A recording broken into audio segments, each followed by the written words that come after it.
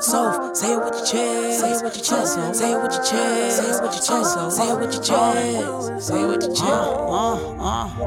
I'ma say it with my whole chest. I'm the opposite of say less. Pop my I don't hold no stress. Speak my mind, I won't digress. Any topic that I wanna speak on, I will address. Yes. So, say it with your chest. Say it with your chest. Say it with your chest. Say it with your chest. Say it with your chest. Say it with your chest. Say it with your chest. Say it with your chest. So, say it with your chest. So, say it with your chest. So, say it with your chest. You are now tuned in to Soph Say It With Your Chest with your host, Soph. Around here, you're gonna get blunt and honest truth. Because if Soph say it, she gon' say it with a chest. Purchase your tracks today.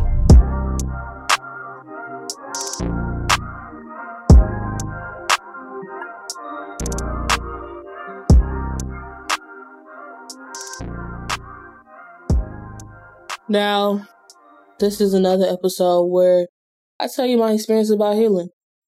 Some of you may know that recently, a couple of months ago, that I lost my father. Now, the healing journey from that has never been easy.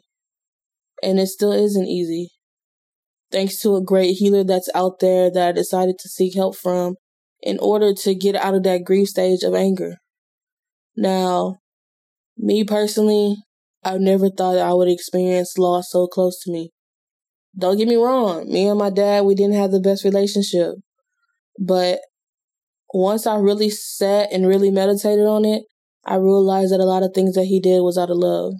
I realized that there's no handbook to really teach you how to be a parent. But I can definitely say that I learned from the way that he parented me and the way that he showed me love. I definitely have learned and prepared myself for when it's time for me to have a family and me to have kids, that I would do stuff differently. But let me tell you about my healing journey. Now, since my father passed, it's been an up and down roller coaster. There's some days that I feel like crying. There's some days that I can just openly say that, I lost my father without it really having a large effect on me. Now, everybody's grieving stage is different. Don't get me wrong. It definitely has pierced a hole in my heart of where I never wanted to really experience that, but I never wanted to lose my father. That was never something that I thought 2 years ago or 3 years down the line, or I remember the time of us sitting in New Year's, we're walking into this year together. I remember we sat at the table, we watched church on virtual live, because COVID is still around, and we drunk. I had brought a small bottle of rum chata, and we sat at the table,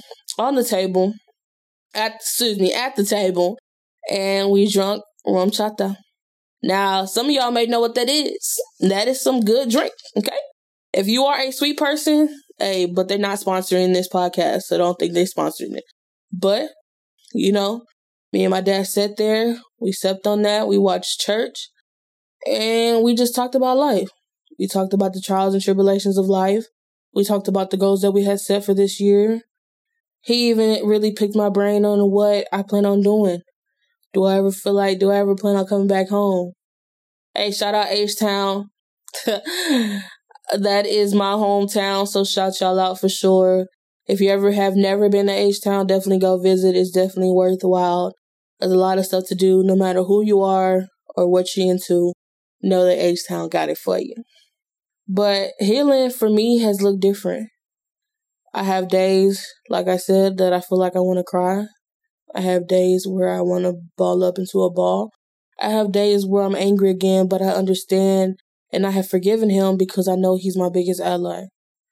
I know that he's in heaven somewhere cracking jokes with other angels. I know that he's probably hanging out with my grandfather as well. Now, my grandfather on my mother's side was definitely a big key in my life as well. I lost him years ago, but it's still fresh. Like I said, healing when it comes to grief is different. Sometimes things that you see may trigger you. Sometimes words trigger you. Sometimes the way somebody may sense a smell that you didn't even know that triggers you. Now, going through the different stages of grief looks different. Sometimes, the grief stage that I went through was shock during my shocking phase. But that was at the beginning of everything, where people were calling me, checking on me. I was still in shock. I would cry a little here and there. That was definitely my first stage. And then my second stage, it was definitely of being triggered by anything. Anything I could relate back to my father, I related it back to. So that was another stage that I went to, my second stage. My third stage was around the funeral, which was anger. I was upset of why. That's all I could ask was why. Why would he do that? Why would he do that to me? Not really thinking about what the pain he was going through. And then my next stage was definitely hurt. I went back to the hurt stage. Knowing that I no longer have a earthly father, but now I have two heavenly fathers. Now, not to get too spiritual on y'all, but I just had to be honest. Once I moved past the anger stage and the sad stage, right now I think I'm mostly at the acceptance stage. I'm accepting the things that he installed into me, regardless if it's the hustle mentality, the entrepreneur mentality, to really take life by the horns. My father came from Haiti as an immigrant, and he came here to strive. I seen him get his citizenship. I seen him go shake a judge's hand and get his citizenship as a little kid. I see my father not allowing me to be a kid, but definitely to instill in me a strong Black woman. And this world is definitely different for us right now. But he wanted me to make sure that I take education important. He wanted me to make sure that, in his terms, his favorite thing to say was, if you're going to be Black, don't be double Black. And now that's not an insulting thing. He's basically trying to tell me, be Black, but don't be that stereotypical Black that everyone is looking on the outside looking in, trying to make you seem. Don't be out here thinking education is not important. So I strive to make sure that I graduated high school early just because of that. I strive to make sure that I went to college to get my bachelor's degree just because of that. And I still plan on continuing my education. Now, don't get me wrong. Don't ask me right now if I'm doing my education. I'm not. Because right now I'm taking healing by the horn. I never really realized how much of childhood things that affect me to this day. Regardless of me not really having time to play, because it was always, I had to get homework done. I had to do this. My mom needed help with this. My father needed help with this. Now, there's nothing wrong with that, but it definitely does affect you as a kid if you think about it.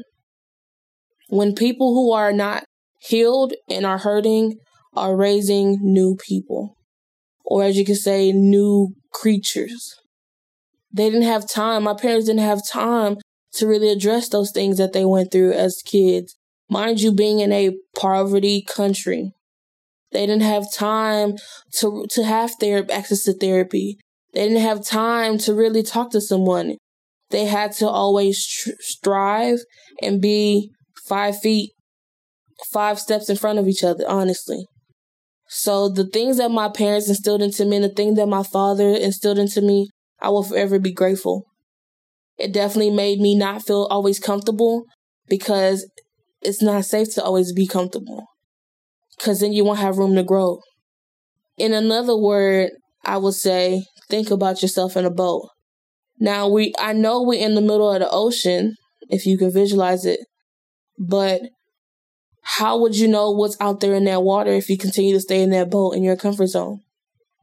There could be so much other things. Would you rather stay hungry, or would you rather get out that boat and get you something to eat? Think about that. But as I go through this journey, I'm taking you along with me. Like I said, it ain't easy. Everybody's steps of grieving is different. Some days are good, some days are bad. But I can definitely say that my father has built a strong Black woman. And I'm not standing beside it. I'm standing in front of it.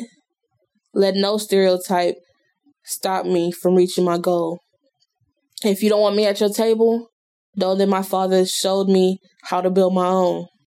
As I take this moment of pause to respect him in his last days and his last memories of love, know that grieving is not easy, but go through that. Don't try to hide it. Cry if you need to. Be upset if you need to. These are steps that you need to go through in order to heal and grieve and accept it. Not saying that you're going to forget it, but find that newness. Take what they have taught you and turn your sadness into victory. Go after your heart desires. If they establish something in you, continue to seek it. Continue to strive for it. Be great. Don't let anything stop you. Grieve if you need to. Take that moment of pause. It's okay to not be okay. Taking this moment of pause to respect his last days. Dad, remember that I love you. Remember that the things that you built in me was forever, forever in my heart. I know that you were hurt raising me, and I accept those things that you taught me, and I accept those things that you instilled in me. I accept the things that I didn't realize as a kid was needed. I accept those things now. I have no hurt in my heart, no hate whatsoever for you. Know that I forgive you, and I appreciate you being my biggest ally, even as an angel. All right, guys. Thank you for tuning in. Soph Say With Your Chest is signing out. Make sure you follow us on our podcast. Make sure you stay in close in tune, because we're not lacking again. We're reaching for higher heights. Share it. Share it with family. Share it with friends. If you in a group chat, share it with your group chat friends. Share it on social media. Don't forget to add that link in there. Hey, but Soph is out.